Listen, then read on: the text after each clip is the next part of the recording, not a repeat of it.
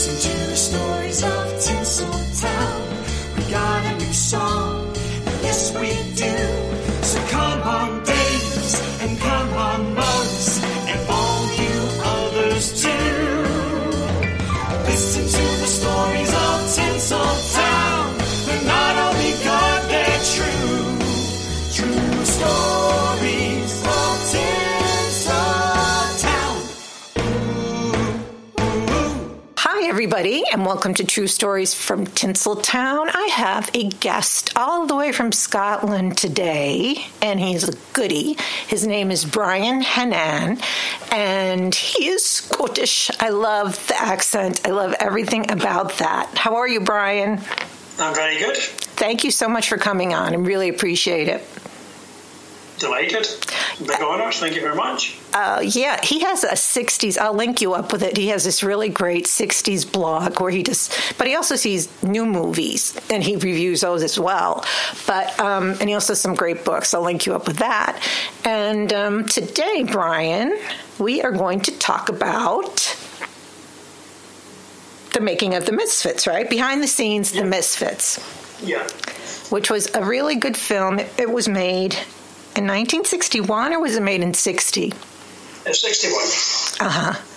And if you haven't seen it, I haven't seen it in a long time, Brian, so when I knew you were coming on, I had to see it again. I remember when I first saw it, I was very young, not with enough life experience to really sit there and get the whole thing. And I really liked it. I thought it was really a very good movie. Do you like it? Yeah, it's. I think it's a movie that a lot of people see when they are young and don't like it because it's not a typical Gable or Monroe film. No. And then when they see it much later on, they think, "Wow, that was me. People ever make this movie?" Right, and it was amazing for them to play these characters, not the characters you'd expect them to play. A really great movie, and the whole theme of it. The whole theme and the Misfits, the whole name. And they were just a really great crew. You could just totally believe that all these people were who they were playing. And Clark Gable thought that was his best role, and I'm going with him on that. I thought so, too. I think that. I haven't seen all Clark's movies, but of all the movies that I've seen, I think he was the best in this one. Yeah, he thought this was his best movie. Better than Gone with the Wind. He didn't really have, there was the music, the sweeping stuff, and all that other stuff. And he didn't, he was like that, dimpled dude. And he wasn't that. He was a complex character, but it didn't seem like he was really a complex character. Whereas this one, you knew he was very... This is a real complex story. Yes, so it was nitty... He was lucky to get there in the end because effectively it was a perfect storm of a production. Yes, so why don't we start talking about the production? And you want to start, we've got this. Okay, why don't you give the general intro? Oh, here you go. Go on. Yeah, so basically, in terms of cast, everybody thought that Marilyn Monroe and Montgomery Clift would be the problems, both having well-known addictions. In point of fact, although some of that did occur, the situation was exacerbated for reasons that nobody did expect, namely from screenwriter Miller, who was Monroe's husband, a very inexperienced producer called Frank Taylor. John Huston was ill. There was outbreaks of fire in the vicinity, and there was various production delays, and also there was a controversy at the end over a projected nude scene by Marilyn Monroe. So basically the movie came about because Arthur Miller was in Reno, in Nevada, ironically getting a divorce in order to marry Marilyn Monroe. And when he was there, he came into contact with a couple of cowboys. And he got so friendly with them that they took him up into the hills to see what the kind of work they did as modern cowboys. And he turned that story that he'd observed into a short story for Esquire magazine that he called The Mustangs. And then he decided it would make a good film, so he wrote a screenplay. And he sent it to John Huston, the director, because Huston had directed Marilyn Monroe in her first picture, The Asphalt Jungle. But more importantly, he felt that Huston had looked after her. Huston had gone out of his way before Marilyn Monroe had a screen career to give her a screen test.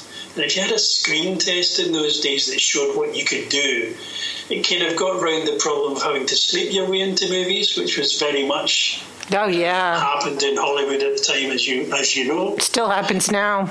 It still happens now. And on The Asphalt Jungle, she was extremely nervous at being her first film. And he told her that anybody who was worth a damn was always nervous when they acted. And that kind of put her at her ease. So kind of these things Arthur Miller remembered.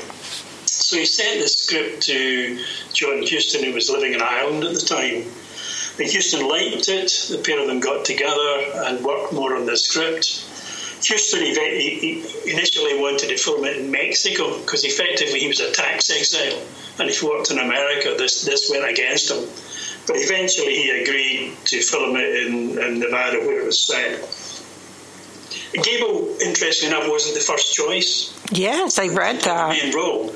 They sent it to Bob Mitchum, but his agent didn't even show it to him. So effectively, he was deemed to have turned it down, and then it found its way to Clark Gable. So he had never seen it because they said he didn't like the script, and they rewrote it for him. And by the time he got it, it was too late. He was doing another film. Kind of, all of these things were kind of rewritten. Once you get all scripts are rewritten for the star.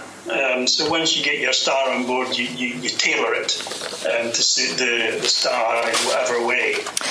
But the thing about this film was that it was incredibly expensive in relation to the cast. More than half the budget went to the cast, which was pretty unusual in those days. Gable got $750,000. Which made him the second highest paid actor in America at the time. Who was numero uno? Elizabeth Taylor? $300,000. Who did? Another $400,000 if it hit all its budget targets, its revenue targets. Mm-hmm. John Huston was getting $300,000, which was a colossal sum for a director in those days. Arthur Miller got a record sum for a screenplay. And Montgomery Clift was paid out $200,000 as well, so it was a huge amount of money to be giving to the stars. So it really had to work. Yeah, and the stars they had. The whole thing was the problem they had was they couldn't film it when they wanted.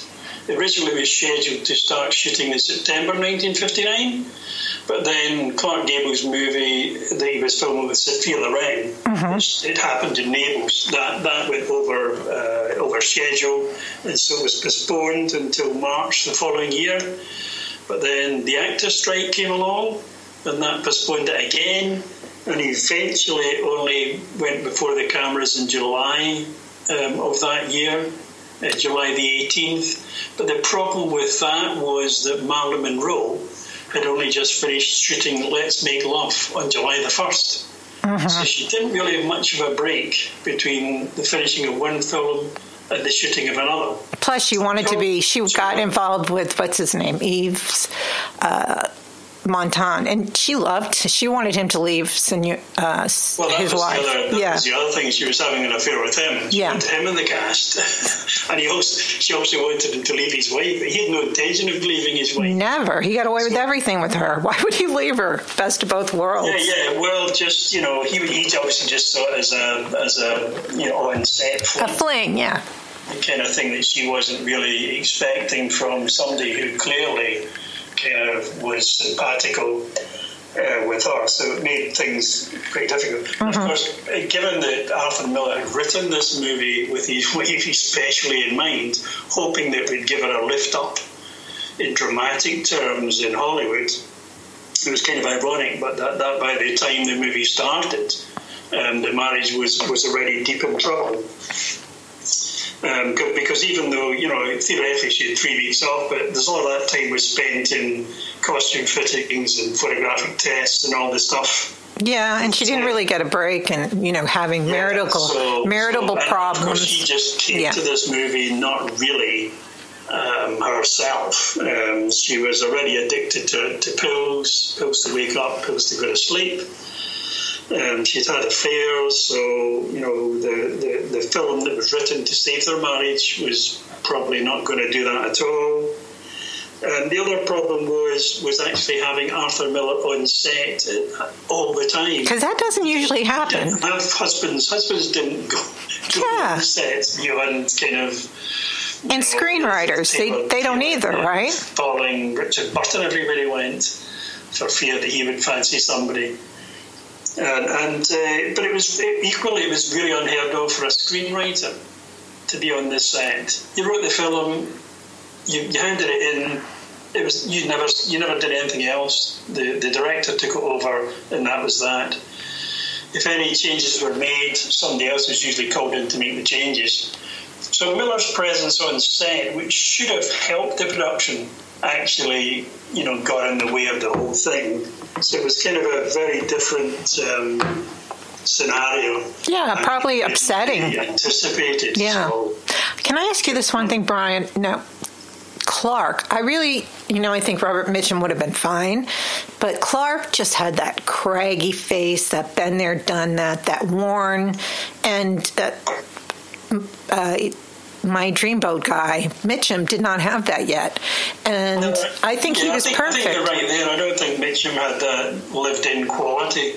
No, he didn't have those things that just were etched all over Clark's face. But he was 25 pounds overweight before he started the film. Yeah, that's right. And he was one of the problems, because although they were worried about Marilyn Monroe, Gable failed his first medical because he was so overweight from putting on the weight in Italy, and then he had to pass it a couple of weeks later before they could start. So they had kind of, the too many problematic people in the cast. Possibly these days somebody might have said, well, hold on a minute, that's too much like a tinderbox, and maybe we'll stop. So for Monroe, John Huston adjusted the starting time every day by an hour, because she was notoriously late on set. So would she show up at 11? If he said it at 10, would she show up at 11 o'clock? Yeah. And as you know, she was still relying on her acting coach, Paula Strasberg. Yes. For her self-confidence. And it was kind of one thing to have an acting coach who might have been sitting on the sidelines and maybe you spoke to them quietly. But having Strasberg there in front of everybody kind of broadcast to the entire crew how insecure that she was. And Arthur Miller was getting on her nerves because he was trying to throw his weight around as a screenwriter, which was a very foolish thing to do. And obviously things were getting a bit uptight already, because the night before her first scene, she almost had an overdose. Oh, wow. And was clearly very nervous. And she was kind of getting into that state where she couldn't really do anything unless she knew exactly what she was going to do. So there was a famous scene where she just had to cross the road, and she couldn't do it. She didn't know what her motivation was. I like that. John just said to you, your motivation is to cross the road without getting knocked down. But that's true. It's so simple. She was doing it. She managed to do it.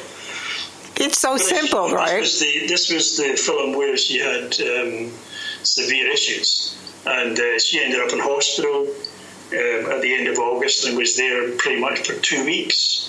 Even when she came back, she wasn't really at the top of her game, although she intended to. And there was 3 more days where she just didn't really turn up on the set. So because she was so central to the film, they couldn't really shoot around her. But the extraordinary thing was that despite her insecurity, she was really giving the performance of her life. I thought she was wonderful. Fantastic performance. All of them were. Amazing. Yeah, and kind of reflected very precisely the kind of problems she was having in her marriage and the views she had of herself, where she thought she wasn't worth much. And even winners always lose. And quite a lot of the lines seem to almost be written for her, but not necessarily in a very kind way. No. And she felt the script. She kind of felt the script really too deeply. And halfway through filming, she moved out of her apartment with Arthur Miller. Well, wasn't he having an affair? Kind of the end of the marriage. Didn't he? She had a fantastic. I mean, she sort of understood this. She drew emotionally for a scene. She didn't really play a scene for the words. She played the scenes almost entirely for the emotions. So you can see in retrospect what a big draw that is in somebody's resources, where all the time you're looking for the absolute heart of a scene in a way that probably other actors didn't do. Well, So, she certainly... That really caused a lot of... I'd have said that would be a very hard thing to sustain, especially to a film such as this, which was very, very raw. It really was. In terms of her character, very raw indeed. And Thelma Ritter was in it, who's always great. Yeah, she was great. I thought quite a different role. Yes, not so much the snappy broad all the time. She was very good. Yeah. She was really good. So then looking at kind of Clark Gable, this was him. Clark Gable had an absolute bonanza in the 1950s. He made more money in the 1950s than he'd ever made in his career. Because once the actors kind of went freelance and were free of the studio, everybody realised that he was gold dust. Audiences would flock to a Clark Gable film regardless of how good it was. Can I stop you for a minute, Brian? Did he not? He did get a percentage of the film as well, of the Misfits, right? No, he was on a no. He didn't get a percentage. He wasn't a big believer in percentages. He liked the money up front. Yeah, he was getting as highly paid as John Wayne and William Holden. So those were the other two highest paid actors in the movie universe at the time. Right. He didn't rely as much on the percentages as perhaps other people, and often people made the mistake of asking for a smaller salary in return for a bigger percentage, only to find that maybe didn't do as well, or it's rolling the dice. Those clever guys at the studio were going to chisel every penny out of you. Right. You'd end up with very little. It's not like these days where they get a percentage ahead of profit. They'll get a percentage. Tom Cruise gets a percentage from first dollar, not from first dollar of profit. So it's quite a different thing. And Gable was also, given his age, his co-stars were phenomenally, people at Sophia Loren, Doris Day, now, Marilyn Monroe. So it wasn't like he was a fading star in any way, and he always exuded that sexuality. So nobody ever thought, this is just an old guy. No, he was. I just was really blown away. Also, I didn't know this, but it makes sense. He was a 3-pack a day smoker for 30 years. Yikes! With his condition, that he smoked so heavily. He smoked as much as John Wayne. It was basically chain smoking. Yeah. Yes. The only time he stopped smoking was when he was actually literally acting. That's right. I don't even think he smoked in the film. So, yeah. How did he get along with Montgomery Clift? They didn't get along well initially. He ragged Montgomery Clift quite badly, but then Montgomery Clift just dragged him back, and then they got on pretty well. They respected each other. Clift looked a little weak guy, very vulnerable at times. Oh, yeah. He was pretty good at giving it out. He wasn't frightened. You know what? He tortured maybe, but a frightened guy. It's quite interesting. I have to say, Brian, in this film, I didn't notice his injuries as much as the other film. I thought he looked really good in this film. Well, I thought he did, but also he was kind of playing quite an offbeat character. Mm-hmm. He wasn't playing the central role, so you didn't focus as much on him. Yeah, and he was really kind of a bit barmy.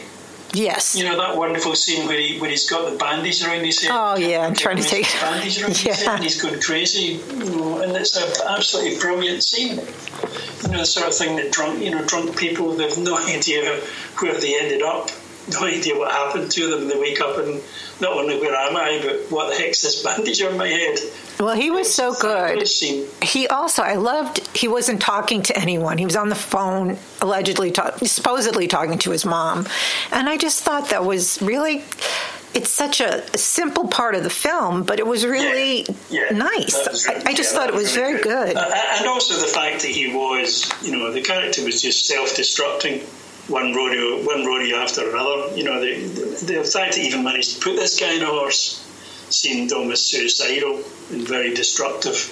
Yeah, That's kind of the role that those modern cowboys... And he's so tiny. The world left behind, effectively. The things the things they'd been praised for and honored for before, they were no longer being lauded for, and it was a very hard thing to do, to know that you're past it, really, and all you're good for is rounding up horses that are going to end up as pet food. Oh, that was horrible. I'm like Marilyn. You couldn't take me there. I was shocked when I saw that. It's horrible. What they did to the horses. Oh, my God. Although Gable was okay, he had a quite arduous scene when he was dragged, unfortunately he was dragged by a horse, but in point of fact he was dragged along the ground from the back of a lorry. Doubling as the horse was. So he was dragged for about 400 yards, which for a guy about 60, although he was fit, but still, it's not that fit when you smoke 3 packs of cigarettes a day. And he must have crash dieted the 25 pounds because to get that off, that's not healthy either to do that so quickly. So and one of the other things was that the kind of press were desperate for Gable and Monroe to get it together. What a fantastic story that would be. Houston was terrified that they would, because then he'd have another movie romance in his hands, and God knows what would happen all round. So Gable didn't like Monroe enough in that sense, but he was very protective of her. He would just come. He would just wait, even though he was, if you like, the bigger star. When she didn't turn up, he just sat there and read a book. He never said a single thing. He never complained once about her. He never complained of her performance.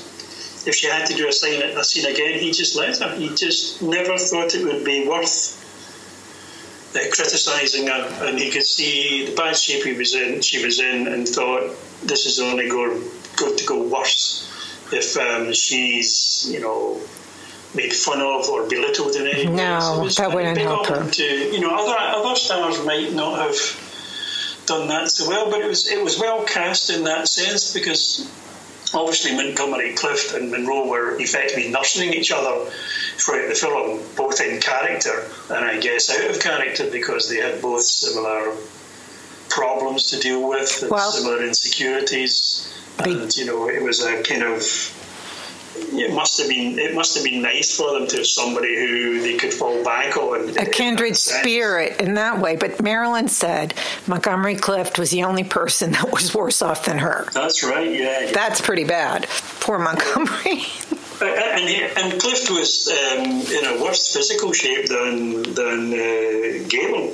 And nobody would insure him. Oh, yeah. I read, yes. Nobody would take the risk. So effectively the studio took a gamble on letting him play the part at all. And of course, as you know, part of his issues were his sexuality, but also he'd had that horrific car crash. Which, pretty much, given him...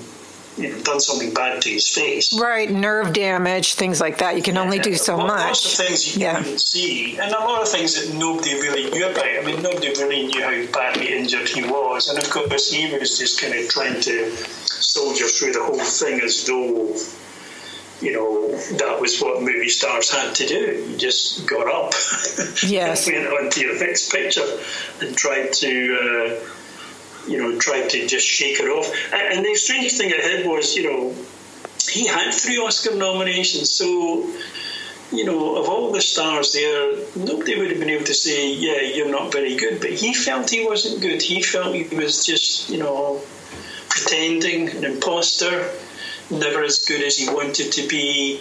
And where kind of Houston would give Marilyn Monroe a lot of leeway in terms of shooting a scene again, or especially if Paula Strasberg kind of felt it should be done again, he just said, yeah, on you go do it. But with Montgomery Clift, he was very careful to try and do just one take, because he knew if it went on, it would possibly just get worse and worse, because Clift would get much more worried about what he was doing. These actors weren't the kind of actors who these days might just say, I'll do this 20 different ways. They were always trying to pin down the scene with every take. They weren't trying to say, "Oh, let me do this a different way. Let me do that. Let me talk faster." The way that modern actors might do, because that's kind of the way they were trained. Actors of his generation were trained to get it done as soon as possible. Right. One take, move on. Learn your lines, say them, and that's it. So go. It's kind of a different kind of thing. So. And Clift was also badly injured in this film. You probably noticed at the end of the film he's not wearing gloves when he's kind of trying to hit horses. Mm-hmm. They made a goof in the what do you call it? When they're trying to not make goofs, and he was supposed to be wearing gloves. And he forgot to put them on, and they shot the first scene with him not on it, and then they couldn't find a reason for him to wear the gloves. I'd have thought he would have noticed, honestly. He would have noticed you don't have gloves in one bit and then you get gloves in another.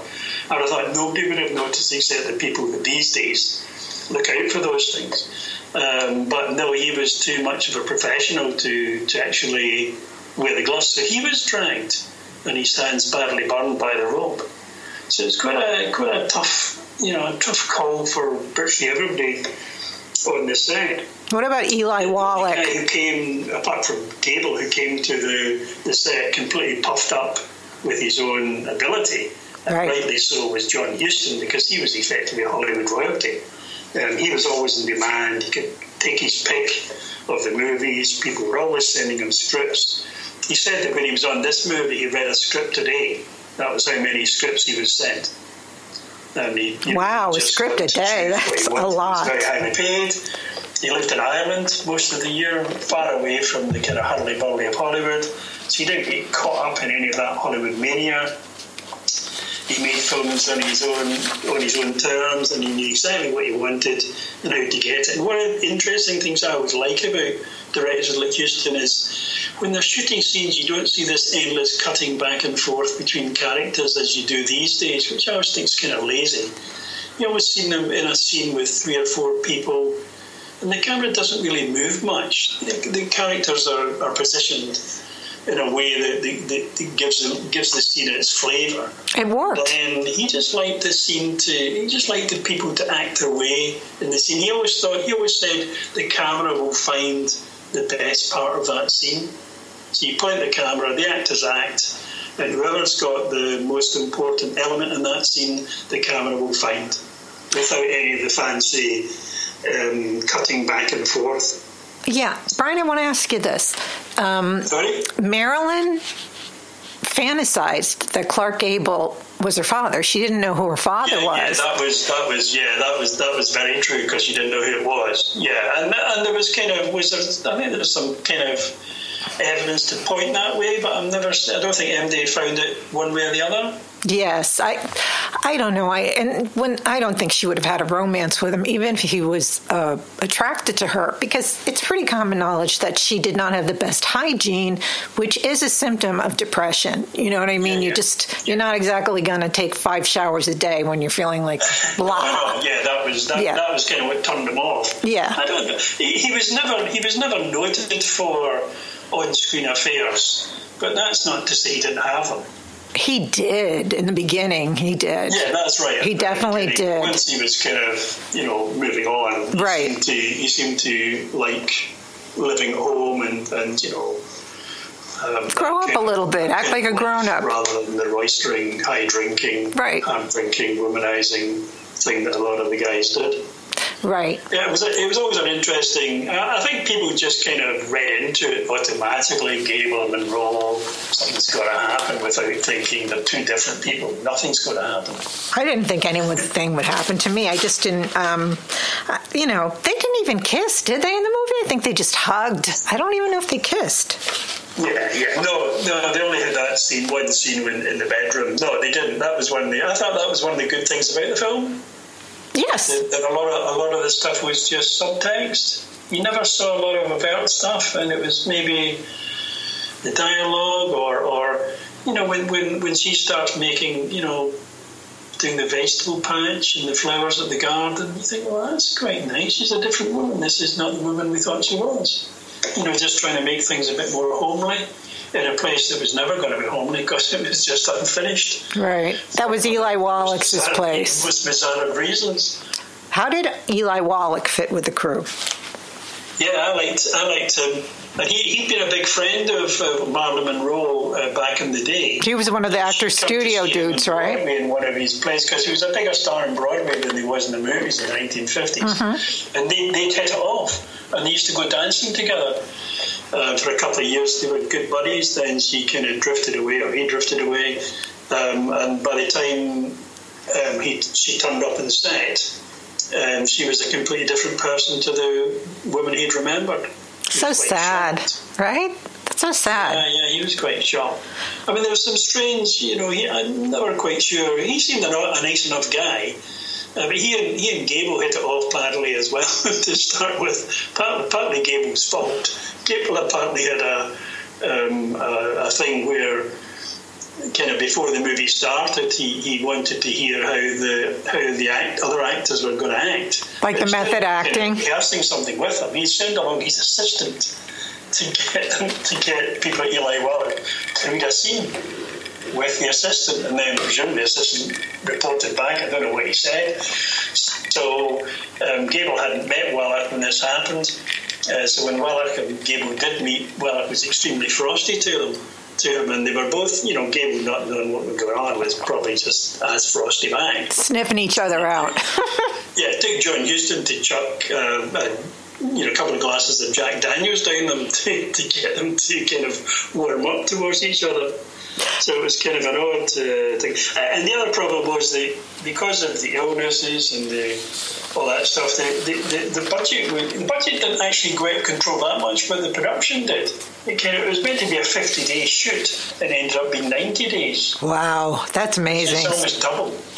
But the budget only went up about $500,000, which seems quite odd. So I'm kind of surmising that the contracts always said you're here until the movie finishes, unless Gable famously got an extra week's pay, but nobody else was noticeably getting an extra week's pay. So it must just have been in the contracts, or maybe they kind of expected it. Kind of an odd thing. But I mentioned at the beginning that Arthur Miller was kind of proved to be an unexpected problem. And the reason was that he was, at that time, I guess you would say, one of the two most famous playwrights in the world, Tennessee Williams being the other one, who's the top dog. So if he wants to change something or tell somebody to do something different, they do it. So when he came onto the movies, he doesn't realise that's not the way this works. So he was had that kind of very high authorial attitude towards the movie, and he thinks he knows better than people who've been in movies all their lives. Yeah, have you maybe not thought of this kind of attitude? But you know what it is? He really irks people. I'd be irked, and it's just like watching over you and being critical, and you just want to do your work. You like it. You cut your script. You don't sit there every day. And how did that work out with he and Marilyn just kaput? Yeah. How uncomfortable that must have been. The other thing that annoyed people was he was constantly rewriting, which you don't.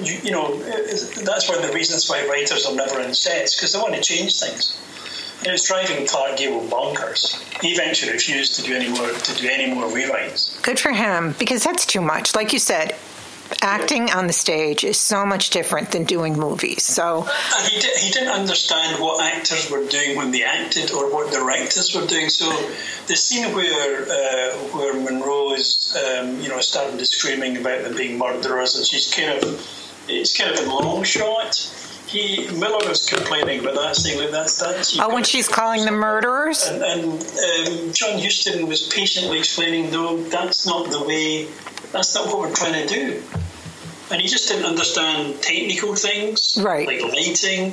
He didn't understand how Gable acted, so he was kind of getting in on everybody's way. But him being there, the only thing that he did, the ping pong scene, the paddleboarding scene, oh my, that was improvised after he saw Marilyn Monroe do that. Could she do it all the time, or was she? Were the takes? She did that in real life. I thought that was a fantastic scene. That was scene for an actress to just do. She took it from the kids. Takes her completely out of her.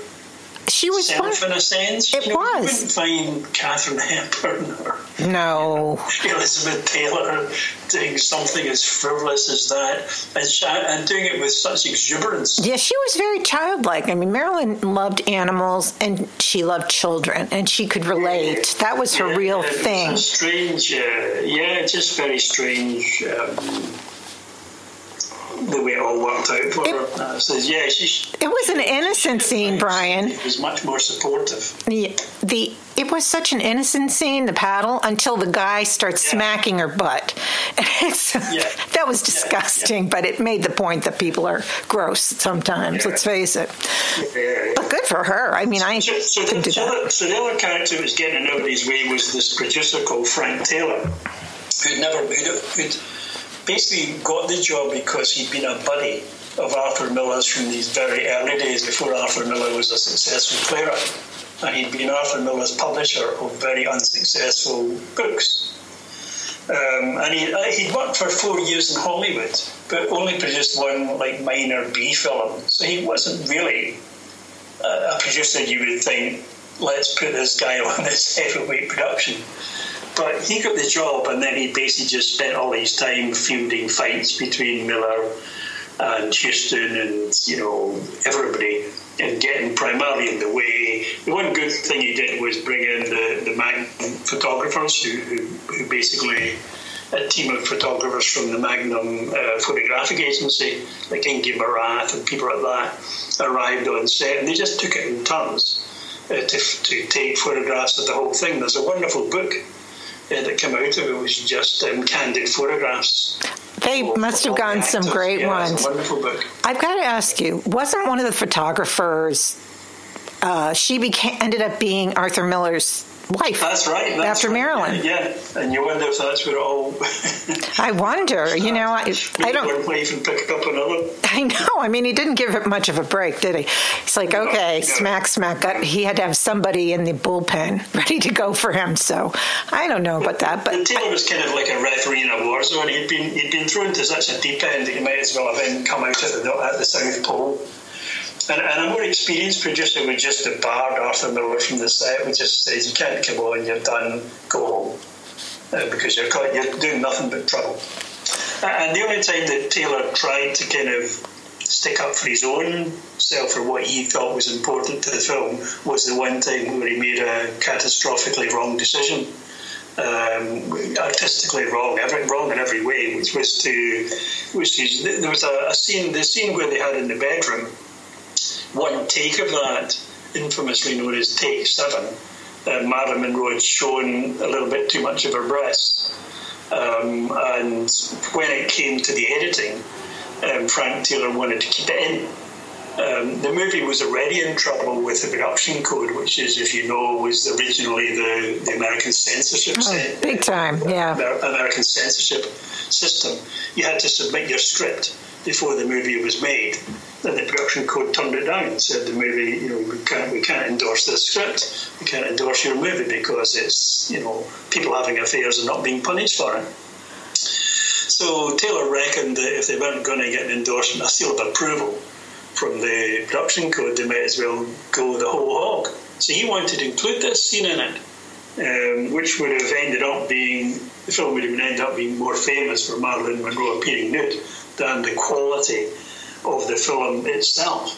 So there was a huge battle about this, and eventually John Huston intervened and just said, well, I'm not having any of it, forget it, go home, we're going to cut the film the way I want it. So that's kind of the way it was cut. It didn't need it, frankly. You don't need to see that. No, that's what he was. That's what he used to say. You don't need this.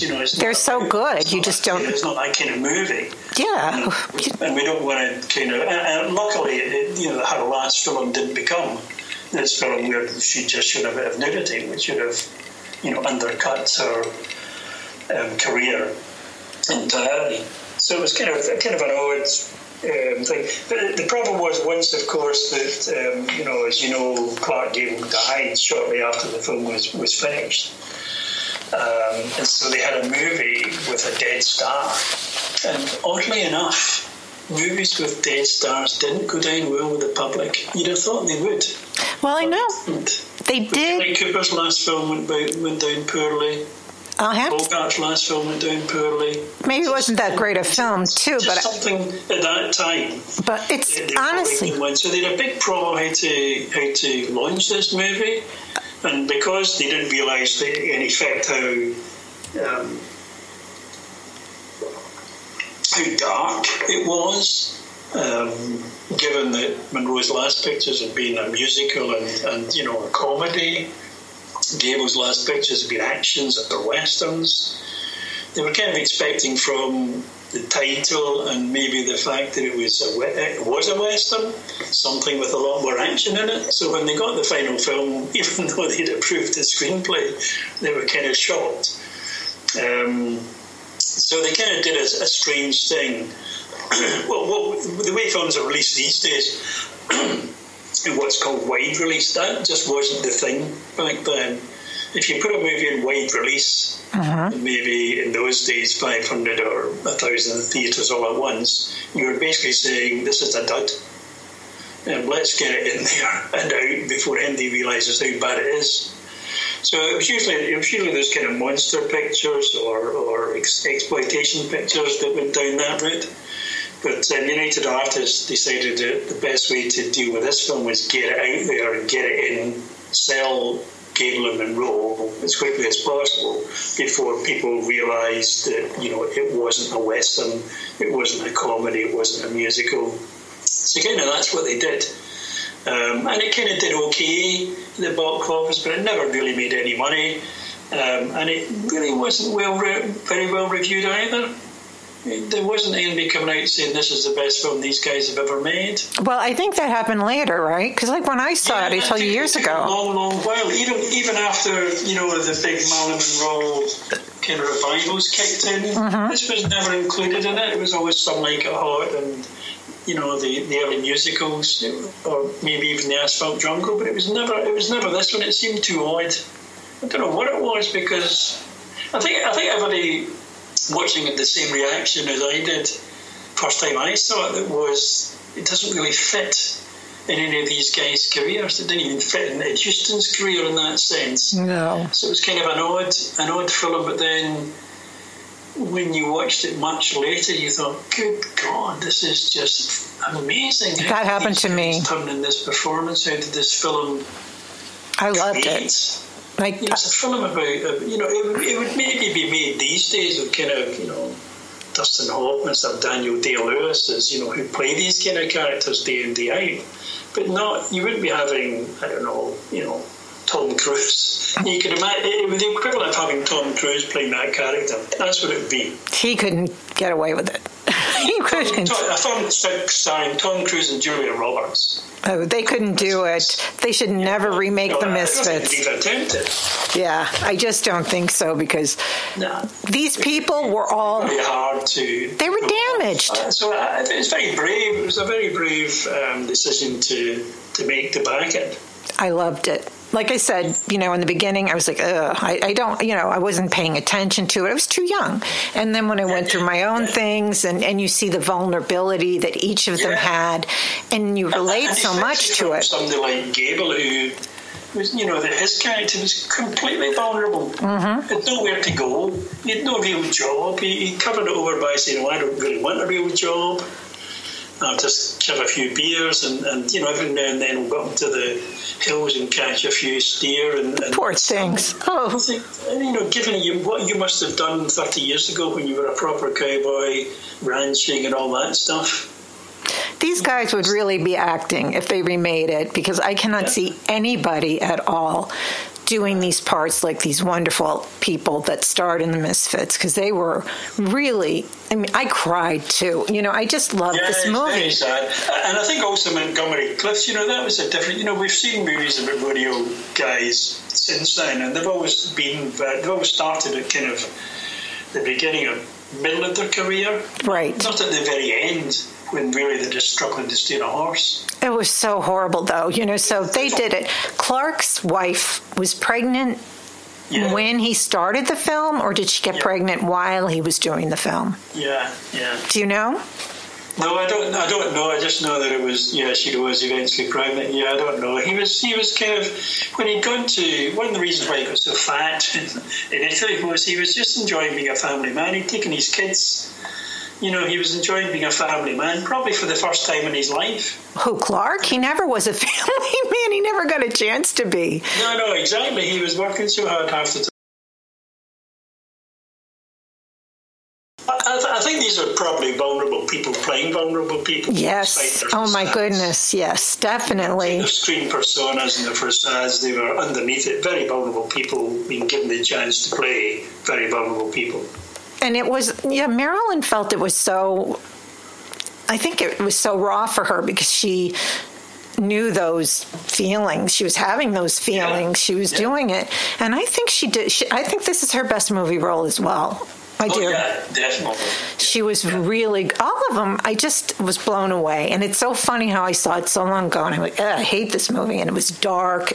Literally dark, lighting was dark, everything was just dark, and I'm like, I hadn't been to Forest, and I was just a kid, nothing at it was just like la-di-da-da, and now I'm not la-di-da-da, I'm like, wow, I've seen this, I know this stuff, and it's, I highly recommend it to anyone who wants to watch. Like he said, it's not a musical, it's not a comedy, it's not a Western. It's basically, don't you think it's just like a human story, just about people, just coming together and meeting and just being human. And they just happen to be cowboys, so they get do these horrible things to horses that I had to close my eyes. I had it in my stack for about a year.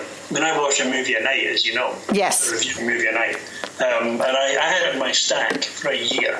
And just kept on putting it off. I don't really, Isn't that funny? So and then when I saw it, good God, why did you take so long to see this fantastic movie? I know, I felt the same way. Because I was like, I'm so glad you came on, because I probably never would have watched it again. Yeah. Honestly. And I am so glad I did, because everything I missed the first time, I totally got 100 times 100. Clark, there was a lot of heat going on there, and I can't say he was really doing well. He probably didn't feel his best. I don't think Marilyn felt her best. I think the only really healthy one was Eli Wallach. I think Thelma Ritter died not that long after. She had cancer, and the only one he lived a long time was Eli Wallach. But that's so. He had a good life, and he had a very long life as well. It's so poignant when you watch the film, because you know what happens after the film and how damaged these people are, and it's just kind of an ending, and you hope it's a happy ending for all of them. But we kind of thought, though, I kind of felt that the movie, if you'd seen the after part of the movie, you'd have seen Gable and Monroe kind of, shuffling along together quite happily. Yes. We're okay. And I'd have thought Clift would have died. This character would be dead, long dead. But I thought those two would kind of, help each other along, be quite happy, find solace in each other, accept their vulnerabilities and just kind of move on. And that was something Clark didn't like to show, because he was like, manly man, smoke manly, give me a whiskey, that kind of manly man person. Sure, yeah. And he died. They finished shooting and went all over. It was really hot. They sweat like monsters there. They were sweating, and that's not healthy for guys. They got dehydrated, whatever. And when it finally wrapped, he died like so close to it being done. Yeah. What was it, 2 weeks? Yeah, under 2 weeks. Yeah. And his wife was pregnant. And some people blamed Marilyn for his death, which I just don't think that was right to do. I don't think she had anything to do with it. And some people, but you know, he passed his medical. But as you say, he was smoking 60 a day.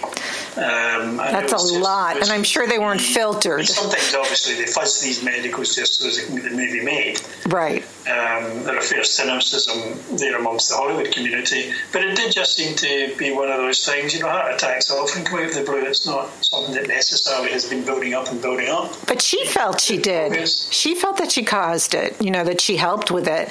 And then there was a thing that his wife thought she did it, but I don't believe that at all. I believe, you know, Marilyn, if he could be patient and read and do that stuff and try to get into his own zone and not get into that Marilyn's late, you know, just do that. But you know, like you said, he lost 25 pounds very quickly. Yeah. He still drank he smoked all those cigarettes, and he was in that heat. And I think possibly the fact that they were shooting for 90 days instead of 50 in that heat might have contributed towards, you know, somebody being more unwell than they otherwise might have been. But it's nothing to say that, you know, 2 months after finishing the movie, that he would have dropped dead. No, not at all. And nobody would have been blamed. No, and shouldn't have been blamed. No. Also, that was Marilyn's last film. He was going to make the Common Sheriffs. That's what he was going to make. That was his next picture, the one with John Wayne. Huh. So he was raring to go, and then no. Yeah. He was very young. Wasn't he only 59? Yeah, coming at 59, 60, yeah. Yeah. And so, I'm trying to think of the question I was going to ask you. With Marilyn, that was her last film. She was supposed to do Something's Gotta Give with Dean Martin, but she got fired from that. And then Montgomery Clift did a few others. Freud and... Clift, he died at 65. He did a very good film. I saw him in a film called The Counterfeit Traitor, which was very good. No, sorry, not that. That's William Holden. The one where he's the kind of... It's a spy thing. I think it was called Traitor. I think it was called Traitor or something like that. He was very, you know, he was very good. The screen, he knew how to hold the screen. He was a, you know, charismatic very on screen. Very. He didn't have to do anything. The camera just honed in on him. He was wonderful. And with him, it just, you know how sad that is. So that was Marilyn's last film. He did a few more, but he just went downhill. He just kept going more downhill and more downhill and more downhill, even though she was doing other movies. Yeah. He worked with Houston again, right? He did Freud. Yeah. So, I mean, it was really... I was so, honestly, thank you for saying you're coming on the show, because I wouldn't have watched it again. I loved it, and all the tidbits behind it are so fascinating, and how they all worked, and they all worked. They were just such a great team. I love doing all those bits. I was quite surprised with my blog how popular the behind the scenes sections are. Yes. Which I kind of do maybe one a week. Yes. And they've become very popular. I'm surprised. It's funny. I mean, you'll be the same when you do your broadcast. You know, which ones turn out to be more popular than the others. Right. For a long time, my top-ranked movie that I'd reviewed was a film called Jessica with Angie Dickinson, made in 1962. Oh, I never saw that film. Don't ask me why. Don't ask me why. Before that, it was The Secret Ways, a Richard Widmark picture of an adaptation of an Alison McCrane thriller. That was the one that everybody went to. I have no idea why. Well, but your blog is wonderful. Somebody once said to me that a lot of people people reading blogs are very interested in old films and old reviews, because you don't see them so much. No. And the reviews, although there was a lot of critics around in the 60s, if you look at the reviews online, you see that they've got maybe 80 words on the Misfits. You know, unless you were working for the New Yorker and you had 1,000 or 2,000 words. Right. Tell everybody most of the major reviewers had very few words. Yes. And nowadays. So they had very succinct, punchy, tell the story as quickly as possible. It stinks. It's so there's jinx. no time to actually talk about anything else. No, but I want people to go to your blog because, like I said, it's like a treasure trove of 60s stuff. Tell everybody the name of it, Brian. It's called The Magnificent 60s. Yes, and I will. And it is a magnificent 60s, and there are so many great reviews. Stark Fear, watch it, everybody, if you can find it. Stark. And the other one I watched, the Sam Fuller one, and I watched recently, The Naked Kiss. Oh, my. It's a stunner. Oh, boy. Absolute stunner. Woof. It had all this. Oh, my God. Yeah. And it's fantastic for me. I mean, I grew up in the 60s, but I lived in a time where there wasn't a cinema, strangely enough. So I kind of came to movies quite late. And if you started really going to movies in the 1970s, 1960s movies weren't around to be seen. They just disappeared.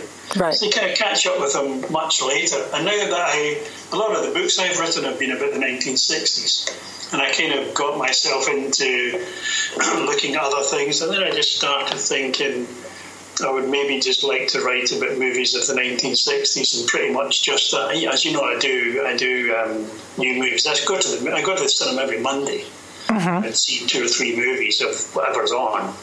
And I kind of review some of them. Great new movie just come out called See How They Run, which is very funny. Who's in that? 1950s detective stories. It's absolutely brilliant, very funny. Well, it disappeared by now because they brought it out on a big release, but they should have just brought it out on a platform release and let it find an audience. So I kind of just, but mostly I write about 1960s films, and it's great. I just love doing it. A Naked Kiss. I haven't read you wrote about it, right? Yeah, I have to find that because that movie, I tell you guys, watch it. It's kind of, it can be campy at times, but it is, heavy duty, Very heavy.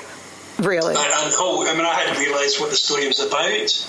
I tend not to read reviews before I watch anything. Yeah. So I kind of come into it quite, so I didn't realise what the theme was, and when it came, I went, oh my God. That's horrific. Yes, it really was. Soft theme, but the main thing is that this woman who'd been a sex worker trying to get back on her feet and managing it against all the odds.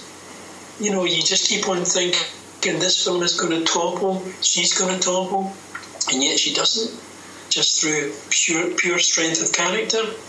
An amazing performance. You never see her in much. Constance Tower. 1950s movie star. She did a lot of Sam Fuller's. She did like other movies for him, and yeah, that's right. John Carter. Yeah. So she was really. Oh, shoot, Kelly, she played. That's another one I highly recommend. So I'm going to link up Brian's blog because you're going to want to read it. It's really good. He does have reviews of newer movies. And, but the ones I love, of course, are the later ones, the 60s ones, because I can't find it. And I just spent such a long time reading it, and I have so much more to read. So thank you so much for doing the blog, Brian, because I'm really enjoying it and getting a lot of good info out of it. I really, really love it. And also, I'm going to link you up to Brian's books. He's done a lot of books. And you guys can check those out. And Brian, I hope you had a good time. Yep. Good. That's great. Thank you very much. I had a wonderful time too. And thank you, everybody. Till next time. Thank you, Brian. Brian Hannan. Our Scottish couldn't he, wouldn't he, didn't he? That was wonderful. Thank you.